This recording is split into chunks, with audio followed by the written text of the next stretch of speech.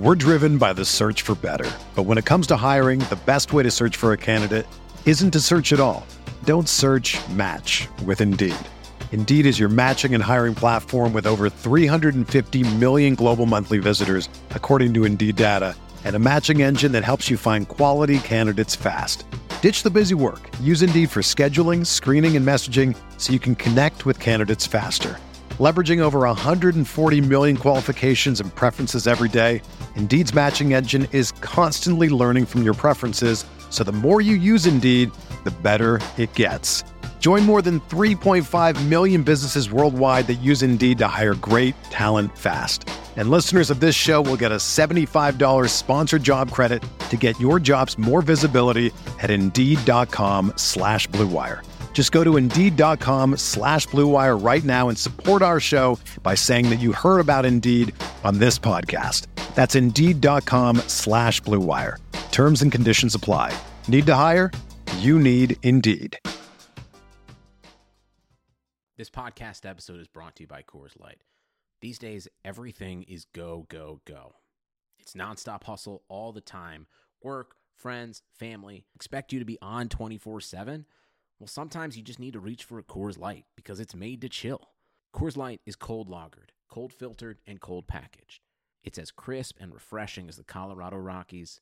It is literally made to chill. Coors Light is the one I choose when I need to unwind. So when you want to hit reset, reach for the beer that's made to chill. Get Coors Light in the new look delivered straight to your door with Drizzly or Instacart. Celebrate responsibly. Coors Brewing Company, Golden, Colorado. This episode is sponsored by Schwans.com. What are you having for dinner tonight? Good question. Schwann's Home Delivery has a solution for you. Stock up your freezer with high-quality frozen foods like premium meats and sides, delicious ready-made meals, ice cream, and more. No subscriptions, no memberships, just a friendly yellow truck that's been delivering food for almost 70 years. Listeners of this show get a special deal. Get 20% off your first order with code YUM20. Check out schwans.com/YUM for details.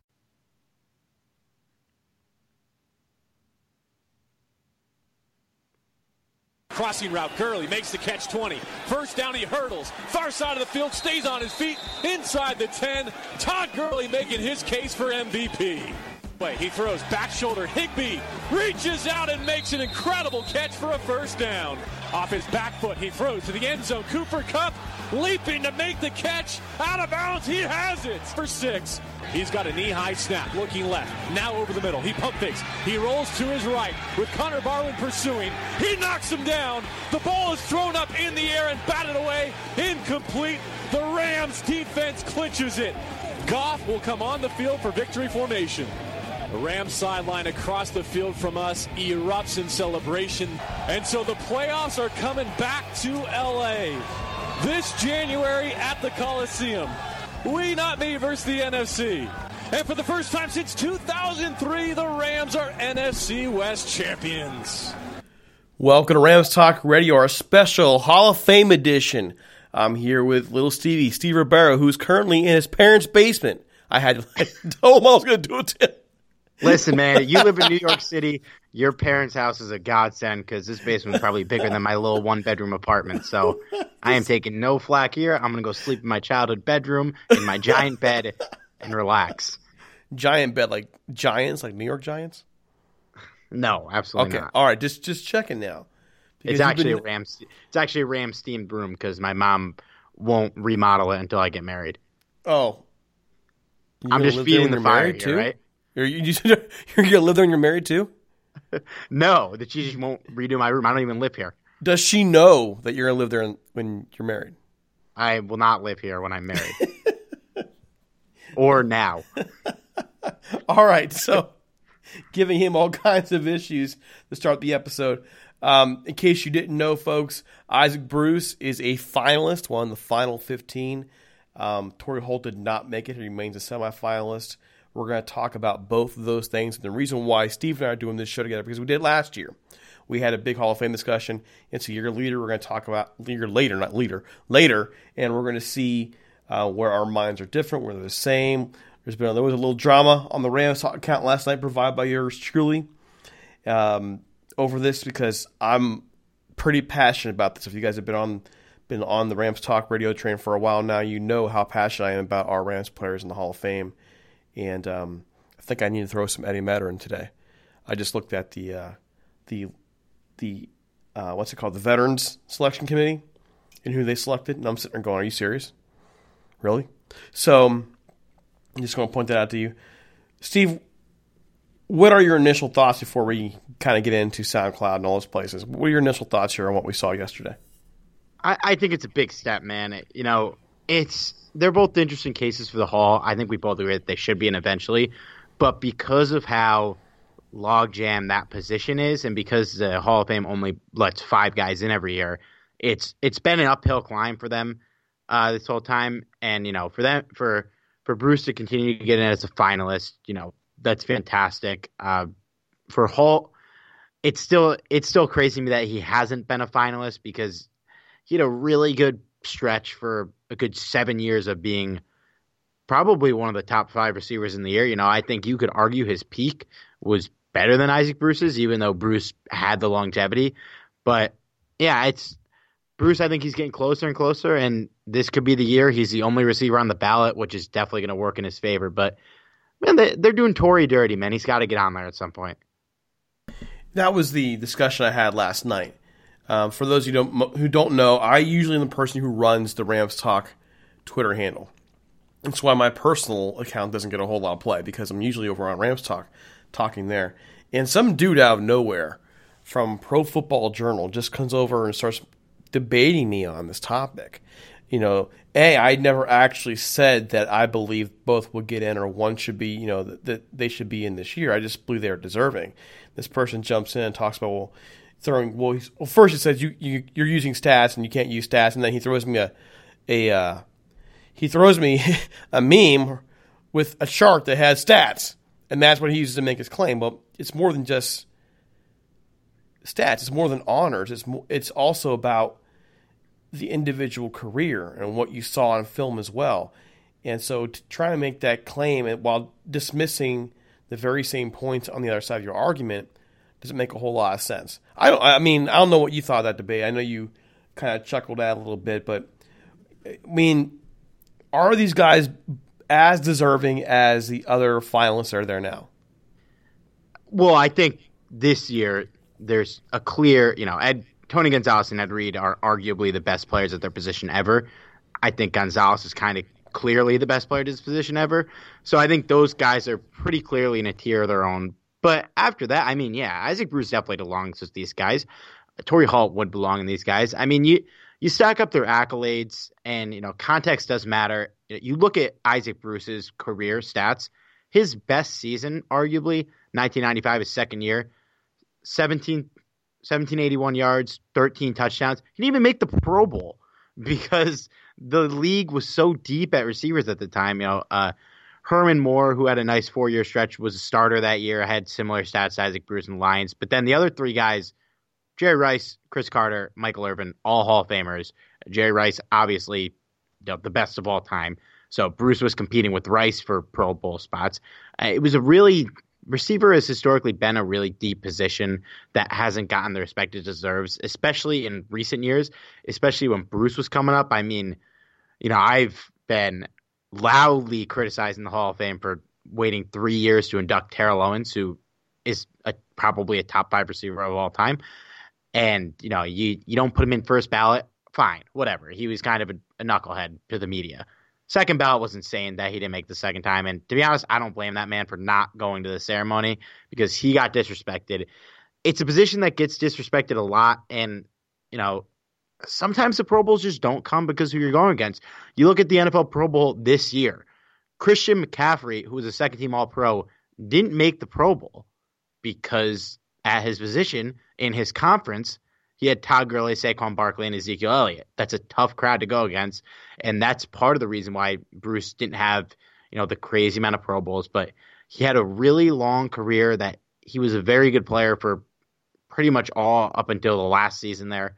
So, yeah, he belongs with these guys, and whether he belongs in the top 5 is another debate, but this guy was talking about how he shouldn't even be in the top 10, and I think he's pretty definitively in my top 10. I don't know about you.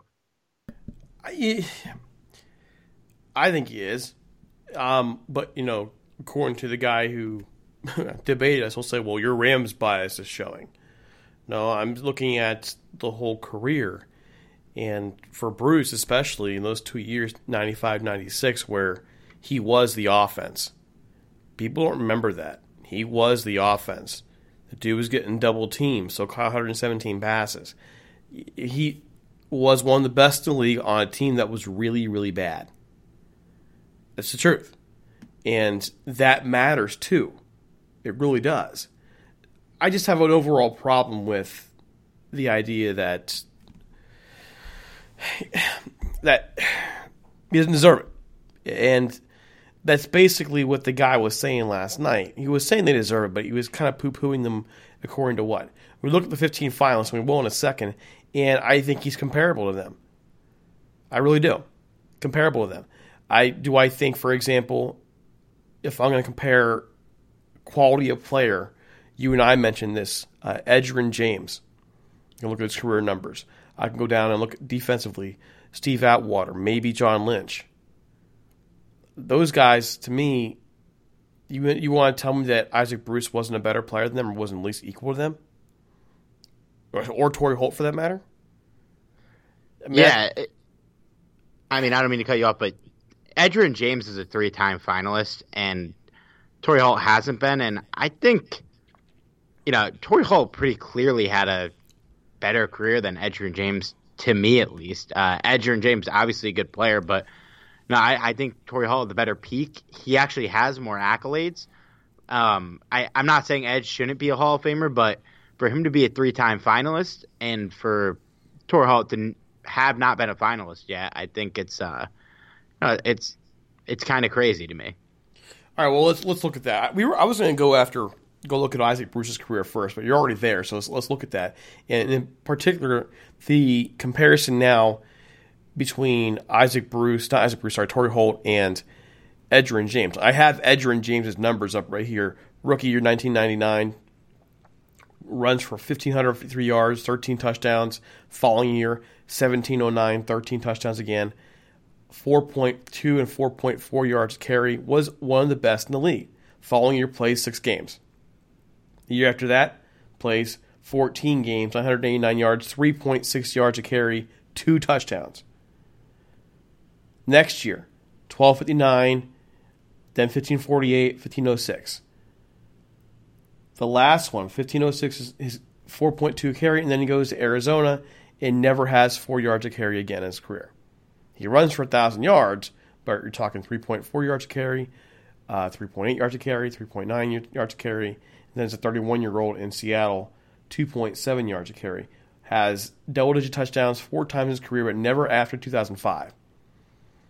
So as out of the backfield, a solid receiver, especially in his first 2 years, his numbers go down as his career goes on as a receiver. I just look at that and go, okay, total yards, his first 2 years in the league were freaking good. But I look at Torry Holt. Between 2000 and 2007. You ready for this? I'm ready. You ready? Okay. Every single year between 2000 and 2007, at least 80 receptions. In 6 out of those 8 seasons, 90 or more receptions. Every single year, over 1,100 yards. In 6 out of those 8 seasons, over 1,300 yards. Double-digit touchdowns 3 times as a receiver. Okay? Led the league in yards per game in 2003. Get this. 7-time Pro Bowler. In a very deep position, also All-Pro in 2003. I'm so,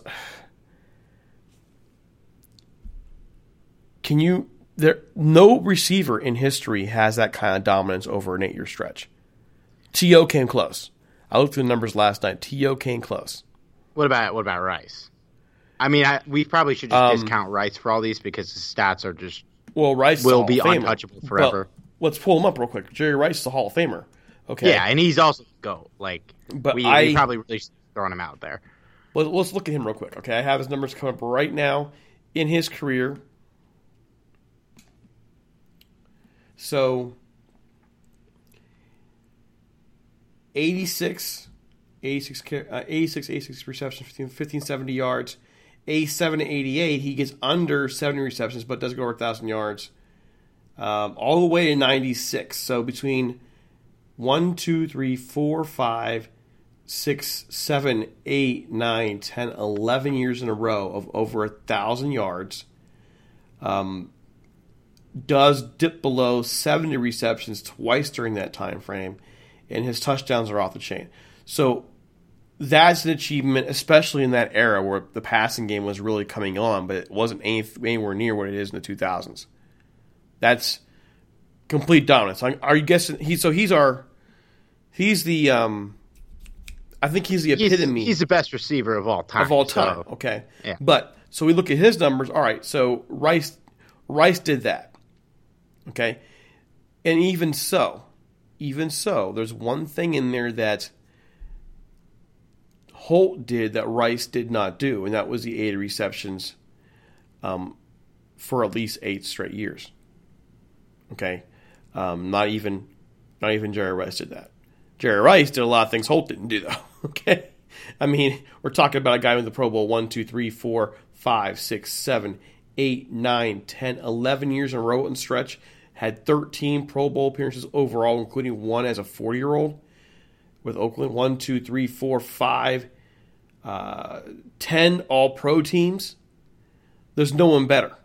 There's no one better. So can you give me the numbers on Jerry Rice's 40-year-old Pro Bowl with Oakland? Because it's something insane, right? Like he had 1,000 yards at age 40, didn't he? Yeah, 92 catches for 1,211 yards, 7 touchdowns. So at age to put 40. To put in context and how insane that is, that would be like if Larry Fitzgerald put up those numbers 5 years from now. It's just unbelievable, the numbers he put up. But yeah, you're right. I mean, you look at Torry Holt's NFL records. Holds the record for consecutive seasons with at least 1,300 yards with 6. Guys don't do that. That's an insane period of time. 8 straight 1,000-yard seasons. He ranked first in the NFL during that time span from 2000 to 2008 in receptions and yards. He's top 10 career in receiving yards when you look at the guys ahead of him. Or, I'm sorry, that's not right. Wikipedia is outdated. But, yeah, most of the guys ahead of him on the all-time list are Hall of Famers or going to be Hall of Famers. But the knock on Holt, and I don't know if it's a fair knock, is, he has that 8-year stretch. He's dominant. Guys that are all-time great receivers like Randy Moss, Terrell Owens, and they had their year or two where they slacked off, whether it was them not trying or whether them defense is figuring it out for a period of time. Even the lesser guys, like I feel like Ocho Cinco fell off for a year or two. The thing that hurts Holt is hurting him is that he has that stretch, and then it's just kind of over. He has 2 years, 700 yards, and that's it. You look at guys, Randy Moss, he had a little late career bloom, especially with Tom Brady. Some of the guys that are going to come up on the Hall of Fame ballot sooner, Steve Smith and Larry Fitzgerald, they had huge peaks. Then they kind of tailed back for a little, and then they kind of reemerge. Even Steve Smith, who is a guy that's going to be an interesting Hall of Fame debate in a couple of years, that 3-year stretch with Baltimore is going to certainly help his case because he was kind of a top receiver on that team. His numbers aren't great. Fitzgerald, who obviously we could probably both agree is going to be first or second ballot, depending on what they want to do. I think he's first ballot. Yeah, I completely agree. He had a really solid couple of years, and then he had 2 out of 3 years were pretty quiet, 2012 and 2014, and then he kind of reemerged in the back end of his career. That's the thing that Holt's missing. I don't think that should keep him out of the Hall of Fame, but I think that's kind of one of the reasons why Bruce was the one to get in before Holt, even though I think in terms of accolades, Holt is better, but Bruce got in because he had the longevity and ultimately was able to rack up a lot of yardage over the course of his career. He's 5th all-time receiving yards. The 4 guys above him, Jerry Rice, Larry Fitzgerald, T.O., and Randy Moss. 3 Hall of Famers and 1 guy who we just both agreed is going to be first ballot. So He's due. Bruce is going to get in the Hall of Fame, but the longevity thing is what's hurting Holt. There's guys ahead of him that aren't in the Hall of Fame in all-time receiving yards and might not be. You mentioned Henry Ellard, who's slightly above him, hasn't gotten in yet. Hopefully he gets in at some point. But, even Reggie Wayne, Anquan Bolden, those guys are far from locks. And that's the one thing that's kind of hurting Holt. Clearly, that 8-year stretch, I think, should be good enough to get him in the Hall. Terrell Davis's 4-year stretch was good enough to get into the Hall, albeit it took a long time. But I think that's hope for Torry to ultimately get in one day. But I think that's what's hurting him, and I don't really think it's fair. But I kind of look at it with Holt, though. If it's supposed to be, you're going as an individual, you have to look at the individual situation. When Holt in 2008, do we remember how bad that Rams team was? Oh, terrible. I mean, but at the same time, he leaves. He has a bad year in Jacksonville and then doesn't make the Patriots. So, because he shredded his knee. Yeah, true. I mean, he shredded his knee. The only time he gets hurt in his entire career. If he stays healthy, there's nothing that really gets in his way except for a bad offense. You can go back to the 2008 Rams, and who's your quarterback that year? 2008 Rams. It was a mix of Chris Chandler, maybe a returning Trent Green that year. Oh, you are on it. Mark Bulger that year, who was beat up. He was beat to crap, man. He was sacked 38 times. 2-13. Trent Green was on the team as well. Brock Berlin took a couple snaps. Brock Berlin did. That year, Mark Bulger had 11 touchdowns and 13 interceptions. Just one of the roughest years in his career. He was hurt. Offensively, your running back, even Steven Jackson that year, only got 1,042 yards. As far as good as he was and how much he carried that team, he only had 1,042 yards. Receiving-wise, your leading receiver that year was still Torry Holt, despite dealing with the knee problems and also the rest of his receiving core. Here you go. Donnie Avery, remember him? Oh, that's my boy. I don't want any Donnie Avery slander on this podcast. I'm happy Donnie Avery. I wish he would have stayed healthy. Yeah, me too. But Donnie Avery, and then your third receiver was Steven Jackson with 40 catches. Nobody else on that team had more than 23. Dane Looker had 23. As Keenan Burton was on that team. Yeah, I mean, that's a really bad football team. So you have to take that into context. And the context is you went from being on a very good team that's talented to a team that was garbage. Your quarterback was beat the crap. The Rams gave up 45 sacks that year. Even Dane Looker took a sack that year. No, and you're right, but just to play devil's advocate, the context of him having the bad season and getting injured, yeah, of course that matters. But it's obviously a different sport. But when Derrick Rose is going to come up for the Hall of Fame, even though he won an MVP, you're not going to be like, oh well, it would have been different if he didn't get injured. Yeah, it would have. But the debate is, for Torry Holt, it should have went differently, but it didn't. And we have to decide, or I guess the committee has to decide, this is all we have to work with. I think the bad team obviously factors into him falling off, and then the injury obviously kind of ends his career at an older age. But that all happened. We can't change it. That lack of kind of a second run is, I think, what's hurting him. And like I said, his original run should be good enough to get him into the Hall of Fame. And I think it'll take a long time, but I think it will eventually, hopefully. But I think that's what's hurting him. Yeah, but even with the Derrick Rose example, we're crossing sports here, folks. He's talking about the former Bull star, now plays for Minnesota. He tore his ACL after his fourth season. So he really hadn't accomplished all that much yet.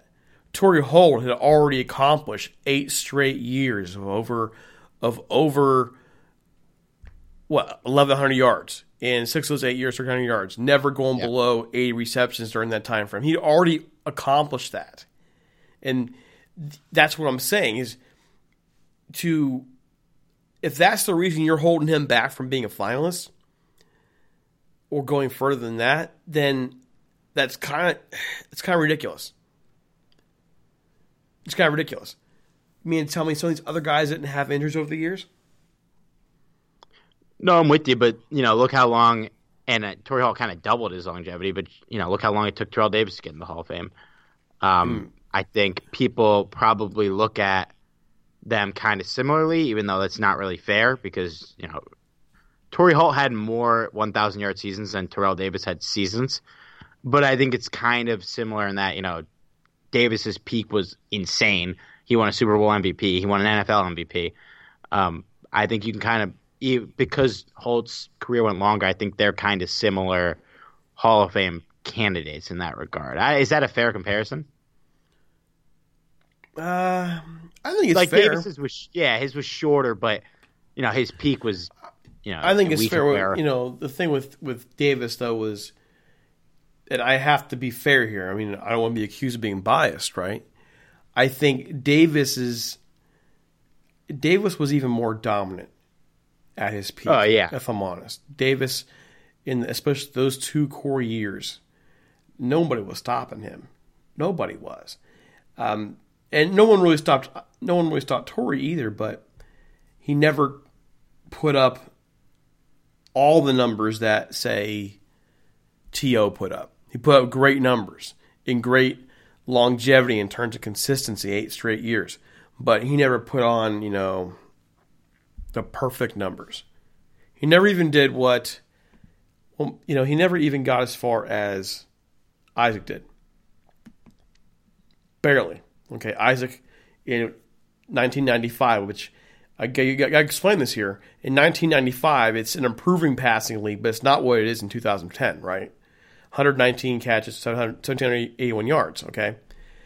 Well, 03 is comparable. 03 is comparable, but he doesn't beat it. Less yards and a less touchdown. Yeah. And I'm not saying that as anything detrimental to him. I'm saying that if there's anything you want to knock on him, he really never – he did it basically twice, 2000 with 1635 and 2003 with 1696. Those are great numbers. But we look at, say, T.O.'s career. I mean, I have to be honest and say he put up better numbers. That's why he's in first. Doesn't mean that Torry shouldn't be in. And he darn well, if I look at this list of 15, he's comparable. Right. And I think that's kind of what is going to keep Steven Jackson ultimately completely out of the Hall of Fame is that, he had he had an 8-year stretch where he ran for 1,000 yards every season, but the problem was he had one season where you could really argue he was the best in the league, and that's more on the teams because obviously that's another debate for another podcast. But Torry, he had the iconic moments early in his career, but at his peak, he had very good seasons, but nothing mind-boggling like Moss had with Tom Brady that one year, and when he was in his true prime after his rookie year when they won the Super Bowl, a lot of the times he wasn't playing for much. They went to the playoffs a couple times after Warner left, but they didn't really do anything. His 3 multi-touchdown years, they were in the playoffs, but they didn't go anywhere. And then the 1 year in 2006, they went 8-8. But yeah, I think you're kind of nailing it here with, he was a great player on great teams, but when you think about those great teams, we think about everybody, but a more casual person is going to think back on Kurt Warner, Marshall Faulk. And the latter years, you don't really think about those teams at all because they weren't, the iconic Rams teams were the early ones where Holt was, a beast, a great player, but he might have not even been the best receiver on the team during the 3-year stretch where they were really iconic. Well, if you want to back up a little bit, you mentioned Steven Jackson, and looking at Steven Jackson, Edger and James, they play close to the same era. Edger had 5 years on him. Edger still had the highlight years, whereas only highlight year that Steven Jackson had was 2006, where he led the league in total yards at 23-34. After that, he had injuries. Teams were stacking the box against him. 8, 9 men in the box. So 2007, 1,000 yards, injured. 2008, 1,042 yards, injured. Stays healthy for 2009, has a great year. 14, 16 yards, but only 4 touchdowns. Just to butt in real quick and then I'll let you get back. It's incredible that he ran for 1,400 yards in 2009. Absolutely mind-boggling. Yeah, what was the team's record that year? What? They won one game, right? I mean, one game, 115. Run for 1,000 yards when the team was bad. Steven Jackson ran for 1,400 when he was the only player on the offense. And he missed a game. Yeah. And he missed a game. Yeah, right.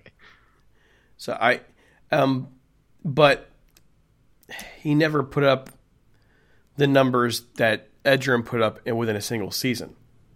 Unfortunately, he was consistently good, just not consistently exceptional. And I think that's what hurt Steven Jackson. Mm-hmm. But I look at Torry's numbers, the fact that what he did to me, even though they weren't top-level exceptional, like they weren't like mind-boggling every year, what he accomplished is exceptional. I mean, again, 8 years in a row with at least, I'll even say at least 1,180 yards, okay? 8 years in a row with at least 80 receptions, 6 of those 8 years, over 1,300 receiving yards, and 6 of those 8 years, over 90 catches. That's freaking good. Yeah, man. Not even. I mean, he's got to get in at some point. The numbers aren't insane. But it really kind of, Steve, honestly, it blew my mind. You've known me now. You've gotten to know me over the years, and the one thing that ticks me off more than anything else to tell me your Rams bias is showing. Listen, yeah, I'm biased, man. I'm biased when it comes to Hall of Famers, but I can be objective enough to say when someone deserves to be there or not. I mean, that's called intellectual honesty here. So to have some dude come on Twitter and be like, yo, your Rams bias is showing. No, man, I watched him play. I've watched all those guys play. All those, these modern era guys. I'm not so sure you watch all. Did you see Steve Atwater play? No, I didn't really see Atwater play. Okay. I remember like Faneca on Mawai, but when I was that age, I wasn't really watching linemen intensely. I just remember them from Faneca was like a 99 in Madden every year, so that's how I got familiar with him. Atwater, no, I don't remember him. All right, so I watched all those guys. Steve Atwater, safety, Denver Broncos, Jets. Tony Baselli, Jacksonville. Okay, Champ Bailey, Isaac Bruce, Alan Faneca, Tom Flores, the coach, Don Coryell, the coach. I saw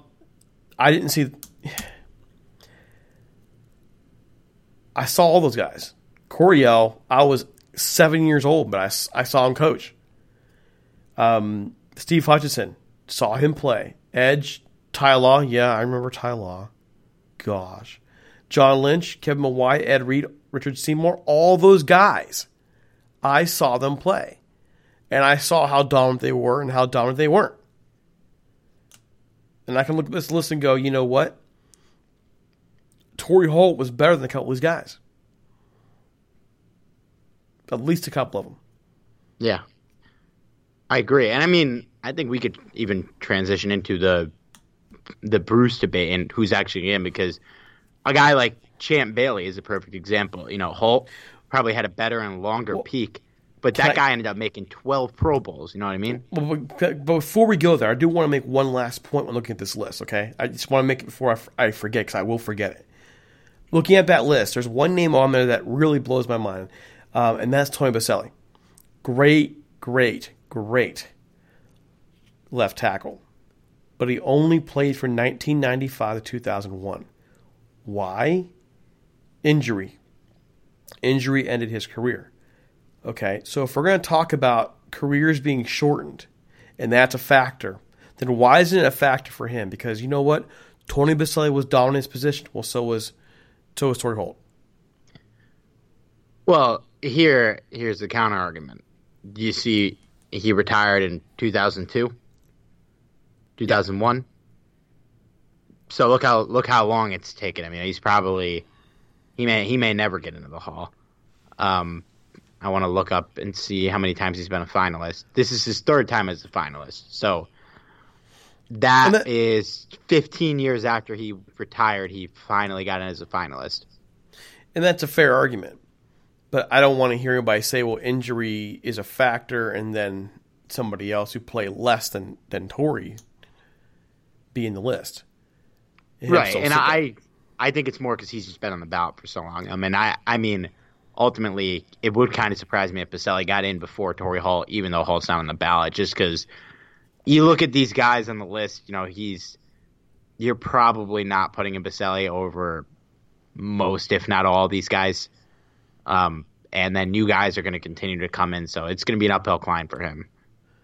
I just wanted to use that one example, and I get the other side of the argument that how dominant he was. Yeah, Tony Baselli was dominant. He was one of the best in the league. It's not even close. During that time frame, I think he may have been the best left tackle in the league, but he only played for 6 years, 95, 2001. And we cannot argue that Torry Holt was not one of the best in the league, especially during that 8-year stretch. I wish he would have stayed healthy, honestly. I wish he could have stayed healthy and put a couple more years in, then we're not even having this discussion. Right. Hey, I'm with you, man. And I want to see more receivers get into the Hall, because with how good receivers are now, they're going to have to start getting some of these older guys in quick, because it's probably a few future Hall of Famers we're watching right now. Well, I mean, look at this list from the 2000s. Somebody from Bleacher Report did this article years ago. Andre Johnson played that era. Musa Muhammad. Lavernius Coles was very good. Larry Fitzgerald played there. Donald Driver. Steve Smith. Isaac Bruce. Derek Mason. Reggie Wayne. Ocho Cinco. Marvin Harrison. Hines Ward. You can't forget about him. He didn't make it to a finalist this year. He's a semifinalist. Terrell Owens. Of course, Torry. Randy Moss.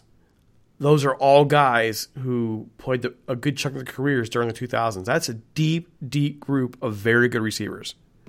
And some of them will not get in the Hall of Fame.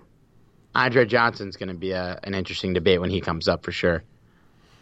Hines Ward, he's been on the ballot probably close to as long as Holt, and they both got into the semifinalists but haven't gotten in. And I think Holt's pretty clearly ahead of Hines Ward, but at the same time, Hines Ward's got a Super Bowl MVP, which I don't think it should put him over the edge, but you never know how people vote. But I don't really think it's worth hashing out Hines Ward versus Torry Holt, because I think we both know where we're at on that. Oh, yeah. And so before we move on to Isaac Bruce, we do want to go ahead and ask you guys, if you listen to our show, please subscribe or like it or whatever you got to do over there to make sure that you are made aware of our new shows. Steve here does Butting Heads. I have Rams Talk Radio with Norm when Norm's alive. I wonder if Norm's alive, by the way. I should probably call him. Rampage Radio, they're on hiatus for a couple weeks. But that's our network. So, hey, subscribe. If you like our shows, 5-star reviews, deeply appreciated, okay? Helps us out. It helps people get to know who we are. And just listen, we're trying to reach more and more Rams fans and reach more and more people with our content to show, how much we, care about covering this team. Okay, we're not a group of people who pull our punches here. We're going to be honest about the Rams. We've been that way all along. And if you want that kind of honesty, then, hey, share us with your other Rams fan buddies, please. Let people know that we're out there. We really appreciate it, okay? Also, we want to give a shout out to our sponsor, Jim Hawk. He wrote this wonderful book, Hollywood's Team, Grit, Glamour, and the 1950s Los Angeles Rams. It's a story with a bit of personal touch, because Jim Hawk's dad was John Hawk, who was an offensive lineman from 1953 to 1957. Check out this son story of his father and the team he played for in an era of glitz, glamour, and future Hall of Famers. Read about players like Norm Van Brocklin, Elroy, Crazy Legs Hirsch, Tom Fears, and Les Richter in this story spanning the 1950s Los Angeles Rams. You can find Hawk's book online at HollywoodTeam.com and on Twitter at HollywoodTeam. It's available in both hardback and electronic format at Amazon and Barnes & Noble.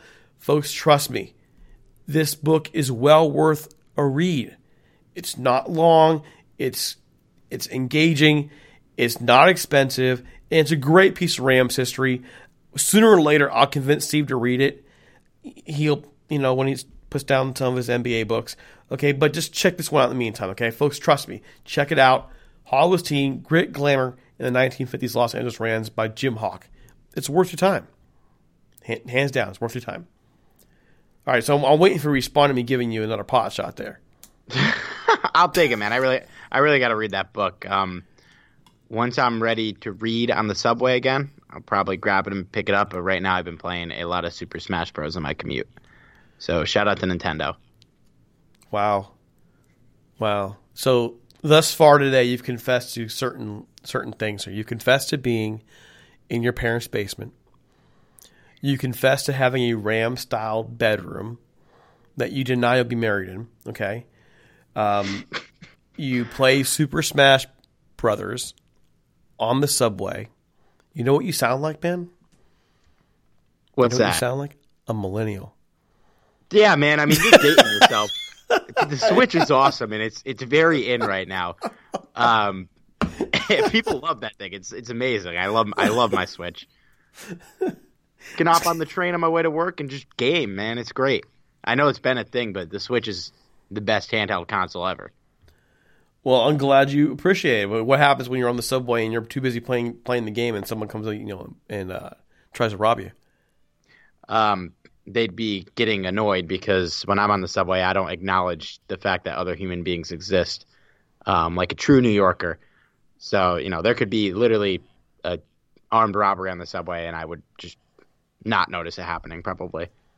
So, I'm gonna detour away from this for a second. I gotta ask you, Steve. I'm gonna detour away from the debate for a second. I just want to ask you. You are from Connecticut. You went to Marquette University. You work in New York City. How did you become a Rams fan again? I get very confused responses whenever I tell people that I'm a Rams fan, and they're like, "Oh, you from St. Louis?"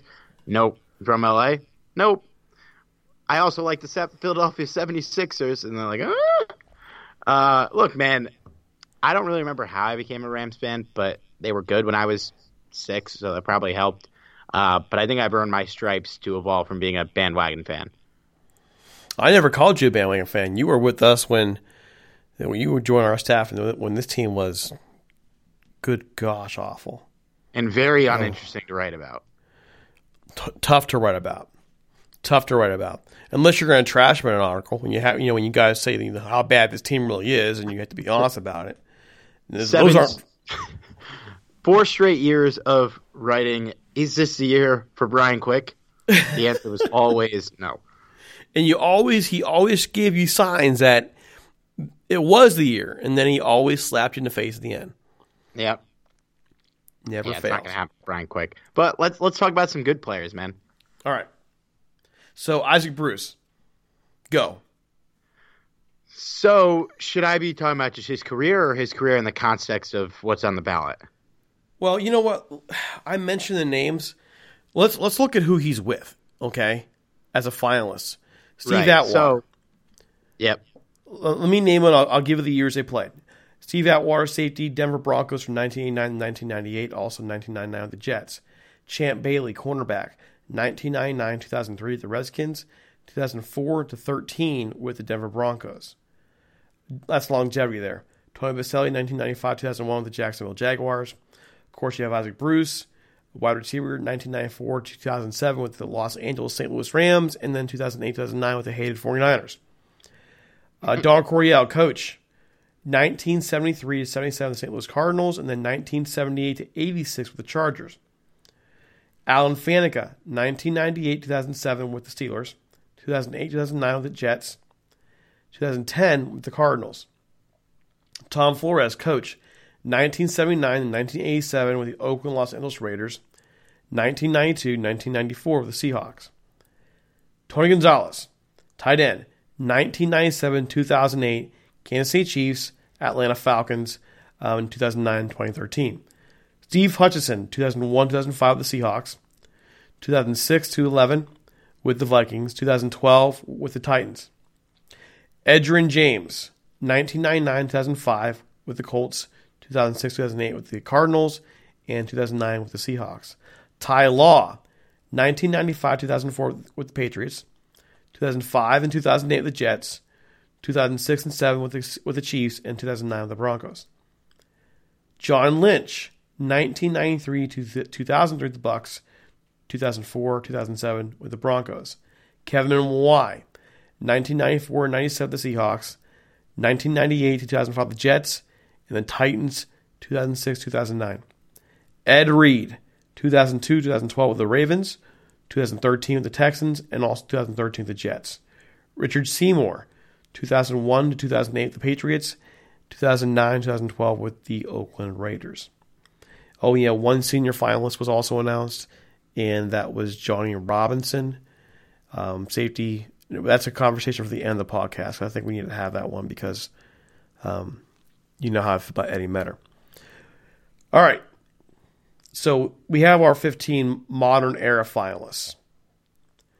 You said you were filling out not a bias. What am I saying? Bias again? Ballot. A ballot. You're filling out a ballot. Let's break this down. Right. Who do you vote in? Well, I think we can both agree that there's really 3 spots on this ballot because Gonzalez and Reed are stone cold locks, right? Yeah, they're locks. I mean, yeah, then deservedly so. Arguably, like I said earlier, the best tight end ever, the best safety ever. I mean, those guys are studs. I don't know that Ed Reed was the best safety ever, but he's darn close. Yeah, he's in the conversation. He's in the conversation. And if you're in the conversation, you should be a first ballot Hall of Famer, which is why I got really mad about T.O. because he's not really in the conversation because Jerry Rice is arguably the best player, period. But he's probably in the conversation for second. And, but I don't want to talk about T.O. So you got those two. Do you think Champ Bailey, do you think they put in 3 first ballot Hall of Famers? Because Champ Bailey, kind of like Torry Holt, he's probably never the best cornerback in the league, but 3 straight All-Pro seasons in Denver, 12-time Pro Bowler, which is he had the longevity. He played for a really long time and was good pretty much the entire time. He made the Pro Bowl in 2000, made it again in 2012, and a lot of times in between. I mean, you think that he goes in first ballot as well? I'm going to respond with this question because I haven't really heard this talked about, but it does deserve to be talked about. When did fans start voting in the Pro Bowlers? That's a good question. I have no idea. Because I'm convinced that matters. Well, they don't have the full vote, right? The starters, at least. I can't get the words out. Let's look it up. Because for me, the Pro Bowl, when fans are voting for the Pro Bowl, that is automatically introducing popularity and bias outside of the integrity of creating an actual all-star team. It's the same for baseball. Mm-hmm. Okay? That's why you can have dudes hitting 200 and getting in the all-star game. They have no business being there, but they're there. Yeah, and the NBA changed that recently. The starters used to be completely fan voting, and then one player who is not very good, for those of you who follow basketball, Zaza Pachulia, came in 4th on the ballot, which meant he was 1 spot away from being an all-star. So they changed it and made it from 100% fan vote to 50% fan vote. So if you're good, the fans help you get in, but if you're not good and you just get voted in, which happened to Yao Ming a couple times, he shouldn't have been in the all-star game and he got voted a starter. You're not getting in completely because of that. Are you able to find the voting method? Yeah, here you go. Here. Yeah, coaches, players, and fans, right? Coaches, players, and fans. Prior to 1995, only the coaches and the players made Pro Bowl selections. Fans vote online. The site, each group's ballots count for 1/3 of the vote. So the coaches and the players, that's good. The fans having 1/3. So if you have a hardcore fan base, and the Redskins Broncos have both during Champ Bailey's era, compare that to, say, the Bruce fan base. No offense, St. Louis, I'm not trashing you, but it's a smaller market, and it's just a different fan base. Let's just say it that. Let's just put it that way. Okay, who's going to get more votes from the fans? No, I think that's fair, but we're not talking about double here. We're talking about triple the Pro Bowls, which I think that kind of stood out to me. I'm just using that as an example. What I'm saying is I worry that the amount of Pro Bowls a player goes to is given too much credibility because of the fan voting aspect of it. And I think that's, and in recent years, because of half the players dropping out too, I think will skew some numbers of the modern, like current guys. I don't think that really affected these two. I just don't think you can give that much credibility to the amount of Pro Bowls, and also then consider how deep was the quarterback position during that era, how deep was the wide receiver position, other positions as well, and also you can't underrate the popular of the player. Champ Bailey was very popular as a player, period. People liked him. I'm not sure why, but people liked Champ Bailey. I liked him, and I'm not sure why, to be honest. I mean, so and it's not fair. Again, that's not a knock on Champ Bailey, by the way. I'm just saying some players are more popular than others. They just are. So I'm going to ask you directly: who would you take out of these two this year for the Hall? Two meaning the corners, or just if you had to pick between Bailey and Bruce for the Hall of Fame today, like who would get your vote if that was the last two? If it's the last two. Well, I'll let you dwell on it, and I'll talk about some of the other guys. Okay, I appreciate you letting me dwell on it. So these are the guys that I think will get some hardcore consideration. You have Champ Bailey, John Lynch, who's been on the ballot for a long time, but like a 9-time Pro Bowler, but like you mentioned, only a 2-time All-Pro. He was another popular player. Though there was a lot of linemen on the ballot that are all pretty deserving. Alan Faneca, Kevin Mawai, and Steve Hutchinson, I think, would be the big three. And because those guys are going to split votes between each other, that's going to hurt them and help Bruce. But individually, Alan Faneca is a 6-time first-team All-Pro, 9-time All-Pro, Super Bowl champion. Kevin Mawai, very similar resume. He was a 8-time Pro Bowler, 3-time first-team All-Pro, a couple second-team All-Pros. I mean, and these are all Pro Football Reference. Why do I feel like Wikipedia was giving me different stats for these guys? Because Wikipedia is Wikipedia. Why are you using Wikipedia? I don't know. Wikipedia gives him 7-team All-Pros. But regardless, Mawai and Faneca and then Hutchinson had ridiculous amounts of accolades, but at a less glorious position.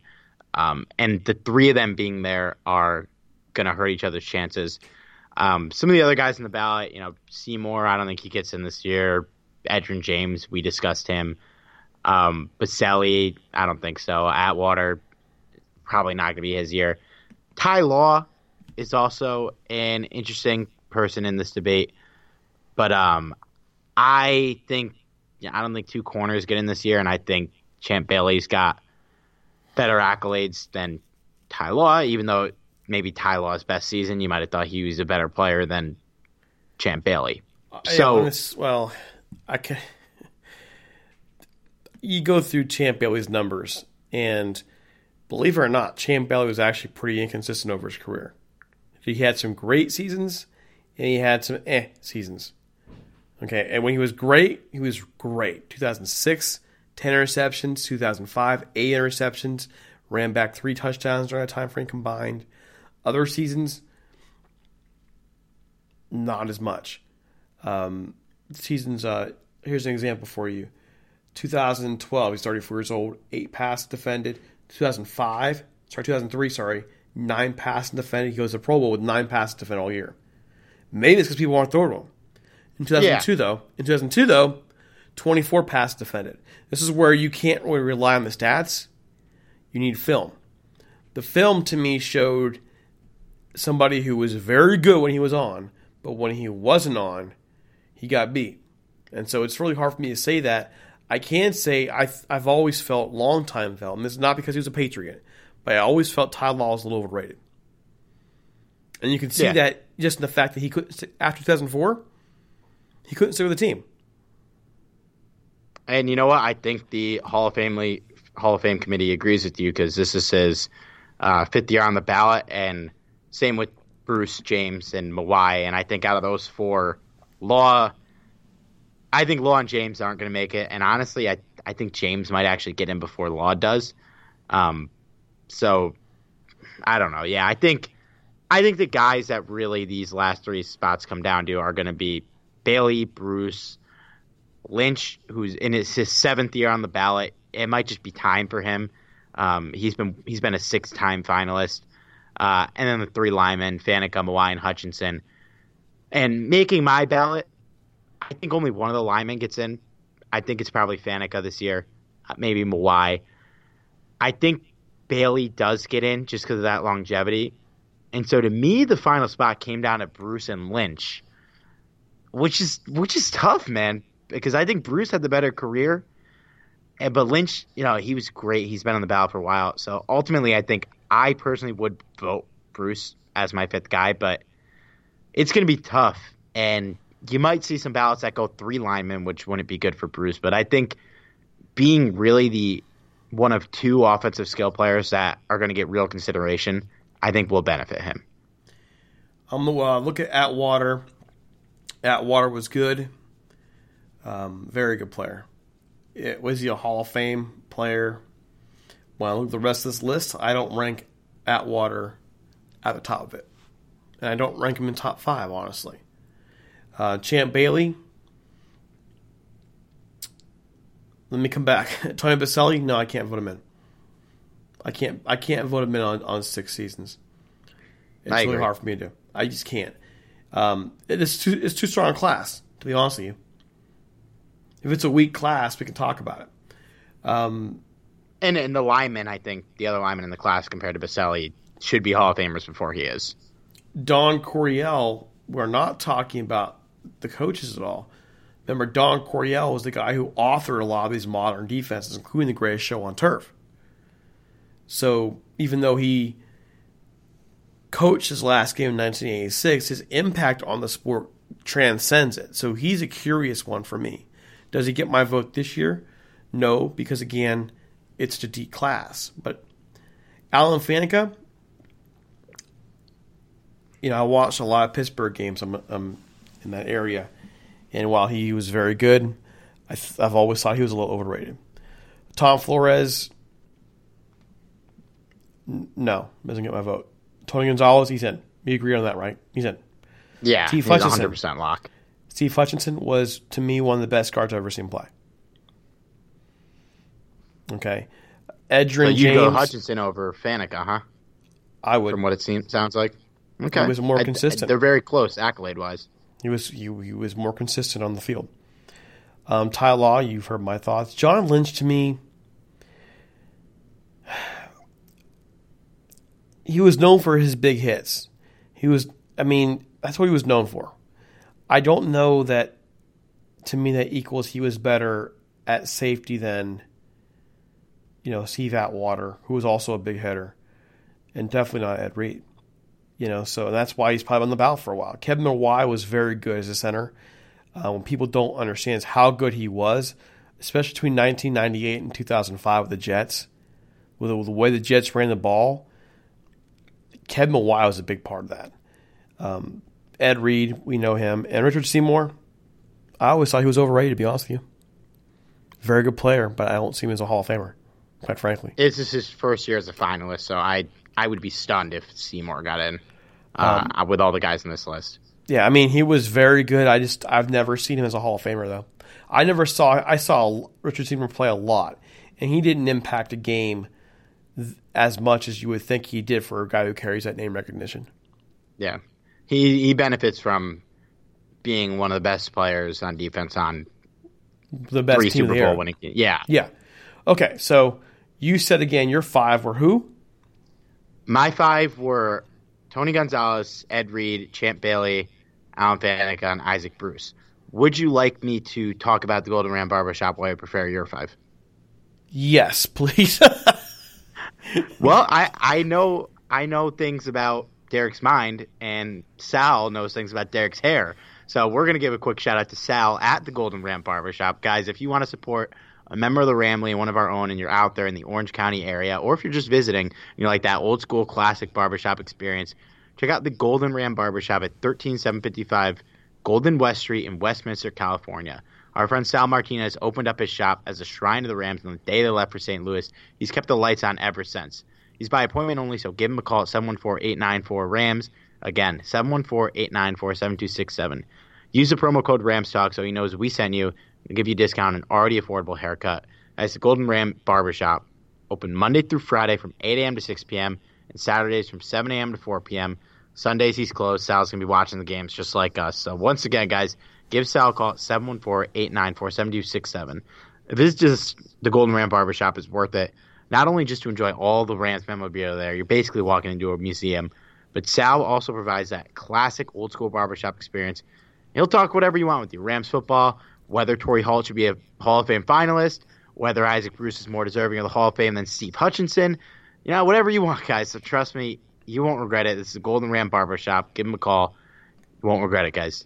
Derek, let's hear your ballot. All right, here we go.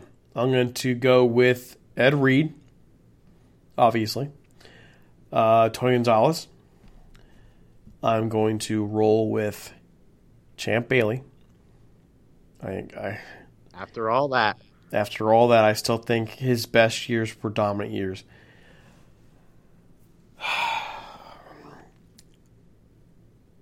Man, I did not like this guy at all. He was a oh my gosh, because he was an NFC West guy and then goes to the Vikings. Steve Hutchinson is my 4th guy. He was, to me, the dominant, just such a road grader, man. He's my 4th guy. And Isaac Bruce. And I say Isaac Bruce, a lot of it to me is longevity. The fact that his 95, 96 years are outside of the greatest show on turf, so you know he's just not a product of the system.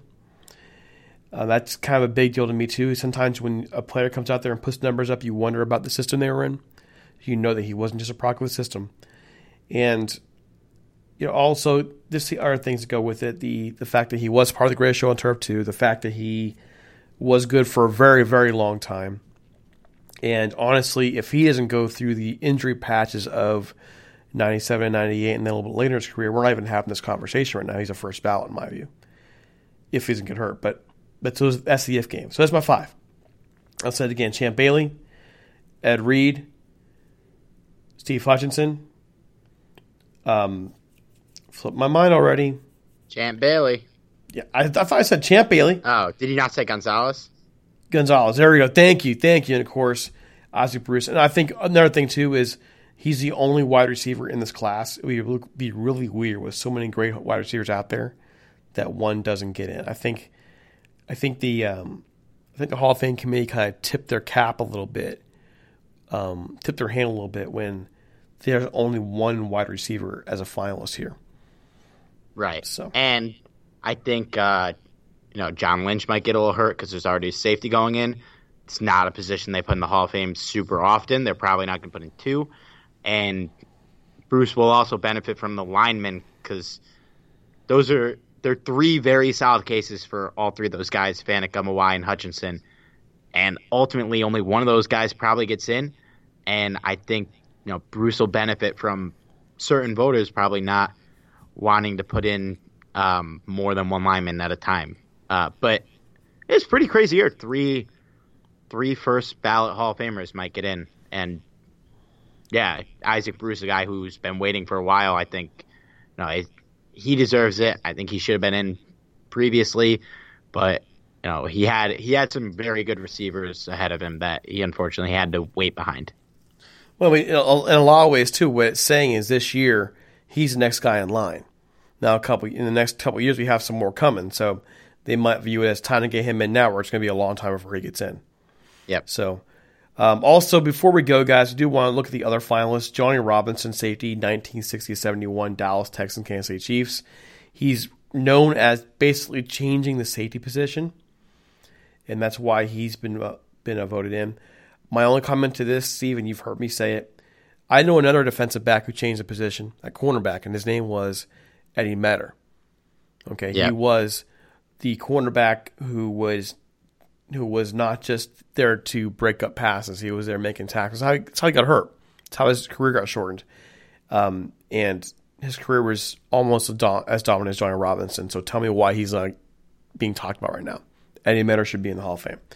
2 contributor finalists. Okay, Pat Bowen, Denver Broncos owner, and Gil Brandt, the vice president of player personnel. He was also Gil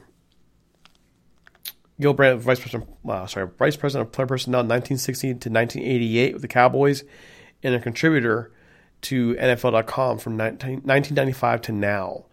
So there you go. To be elected, a finalist must receive a minimum positive vote of 80% during the annual selection meeting.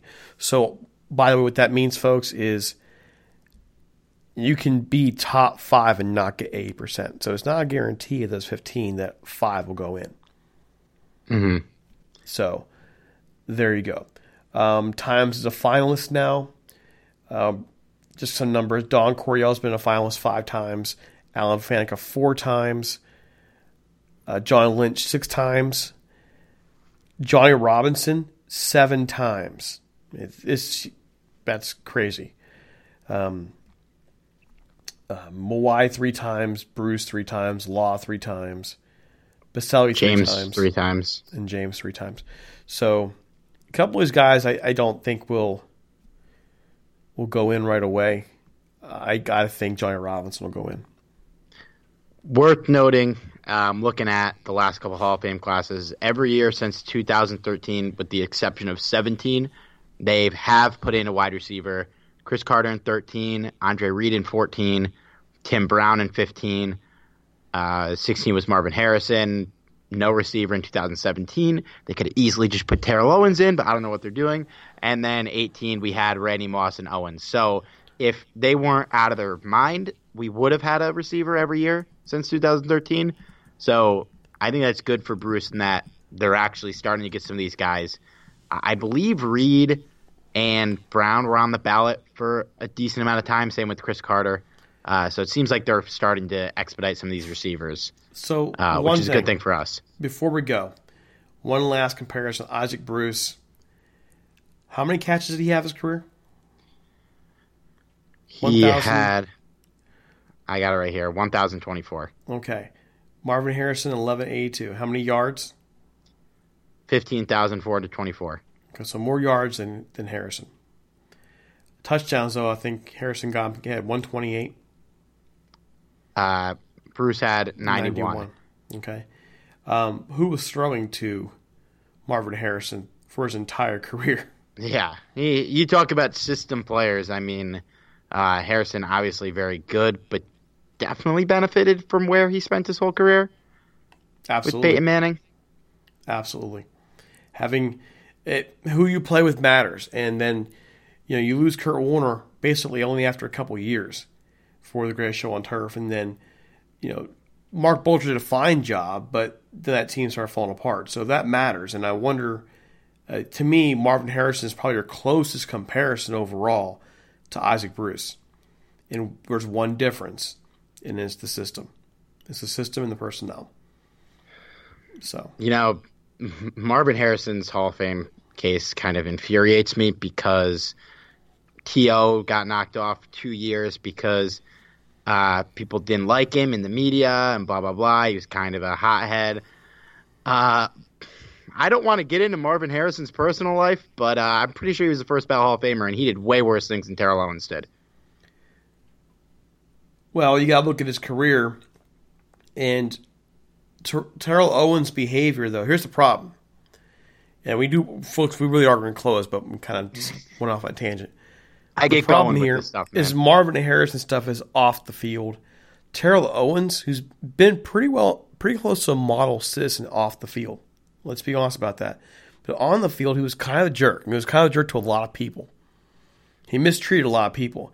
And that rubs people the wrong way. I can see why. I don't have a problem, and this is where you and I will differ. I don't have a problem with the voters waiting on him because the guy was a jerk. He was a jerk a lot. Doesn't mean he wasn't a great receiver, but he was a jerk a lot of the time. He said a lot of locker room disrespect to a lot of people, and that matters. Marvin Harrison was quiet as can be on the field. He was, to me, a church mouse on the field. But if you want to find something else to argue with Marvin Harrison, look at his first 3 years in the league. 96, 97, 98. 96, 64 catches, 836. 97, 73 for 866. And then rookie year for Mr. Manning, Peyton Manning, 59 catches, 776. Good numbers, not great numbers. Manning takes off in 99, and guess who else takes off in 99? Peyton Manning. So here's my point. He needed somebody else. You know what Isaac Bruce proved early in his career? He didn't need anybody else. Yeah, I'm with you. What really got me mad about the TL was him not getting in the second time. You want to knock him once, sure, I get it. He obviously kind of helped blow up a couple teams, but knock him 1 year, I think 2 years was kind of insane to me. And that's why I didn't really blame him for not going. Well, yeah, he got disrespected. The craziest thing about Terrell Owens is as good as he was, he only had average hands. He dropped a lot of passes, man. As good as he was, he could have been better. That's the sad part about him in terms of his career. He could have been the best to play the game. The guy was an athletic freak. He could run any route. His problem was the guy had C hands, grade C hands. And if that guy had A hands, he's a first ballot Hall of Famer, even with controversy, and he's in the argument for the best ever. Yeah, I'm with you, man. I mean, if you compare him to another sport, I'd compare him to Shaq, just like Shaq obviously was a little better in his sport, but you do a couple things differently in your career, and you're in the conversation for the best ever. Imagine if Shaq managed to actually stay healthy. And the reason why Shaq wasn't healthy for part of his career is he couldn't stop eating. Yeah, didn't take care of his body. Feuded with teammates too much. You know, he played with one of the 10 best players ever probably, and they broke up after a ridiculous run where if they stayed together, who knows what would have happened. Oh, I can tell you what would happen. They win at least 6 NBA titles. A lot of rings. A lot of rings. All right, folks. I promise we're done, okay? Good discussion tonight. Hey, if you want to sponsor us, if you want to be on the show, advertise, partner with us, email us at ramstalk1945@gmail.com or leave us a voicemail at 657-666-5453. We have a media kit ready to get out to you. Also, if you have your own feedback on the Hall of Fame selection and you want to get back to us about it, again, email us. I'll have Steve email you back, I promise, okay? Really, email us, all right? We love to hear from you. Again, please share the podcast out. I have never done that before, so I've never asked people to share it out. I think it's time to ask. Folks, if you listen to us and enjoy us, and you have other Rams fans, share us out, please. I'm not asking you to go out there and become advertisers for us or anything in that respect, but hey, share us out. Don't forget to follow us on Twitter at Talk Rams and on Facebook at facebook.com/Rams Talk. You can find me on Twitter at DC Paul. You can find Steve at Steve Ribeiro. We're on iTunes, Stitcher, Spotify, SoundCloud, iHeartRadio, pretty much everywhere, all right, that you can find a podcast. Even IEBeatRow.com, that online music site, they air our shows on Wednesdays, Saturdays, and Sundays at 10 a.m. Pacific time. Okay, Steve, here we go. Any final thoughts? Is Ray Guy in the Hall of Fame yet? Because if not, get Ray Guy in the Hall of Fame. I'm not even going to bother to look that up right now. Oh, he is. All right, okay. Let's get Johnny Hecker in the Hall of Fame next. The way he's going, he probably should be. All right, folks, we're way past the hour mark. We've kept you too long. So, for Steve, this is Derek Ciapala. We're signing out. It's playoff week next week. Here we go.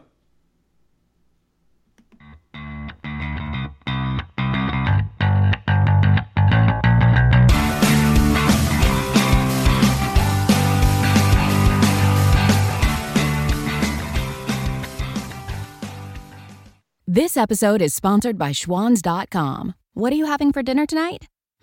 Good question. Schwann's Home Delivery has a solution for you. Stock up your freezer with high-quality frozen foods like premium meats and sides, delicious ready-made meals, ice cream, and more. No subscriptions, no memberships, just a friendly yellow truck that's been delivering food for almost 70 years. Listeners of this show get a special deal. Get 20% off your first order with code YUM20. Check out schwans.com/YUM for details. You can't control what's outside your home, but you can control what comes in. Because Clorox disinfecting wipes kill 99.9% of viruses and bacteria, including COVID-19 virus, when used as directed on hard, non-porous surfaces. So whether it's from dirty doorknobs, dirty shoes, or something else, outside germs won't stand a chance. When it counts, trust Clorox. Kill Pseudomonas, Salmonella, and influenza virus type A2. Kill SARS-CoV-2 on hard, non-porous surfaces. Use as directed. Sugar Ray Leonard, Roberto Duran, Marvelous Marvin Hagler, and Thomas Hearns. Legends, whose four-way rivalry defined one of the greatest eras in boxing history. Relive their decade of dominance in the new Showtime sports documentary, The Kings, a 4-part series premiering Sunday, June 6th, only on Showtime. Everyone is talking about magnesium. It's all you hear about. But why? What do we know about magnesium? Well, magnesium is the number one mineral that 75% of Americans are deficient in.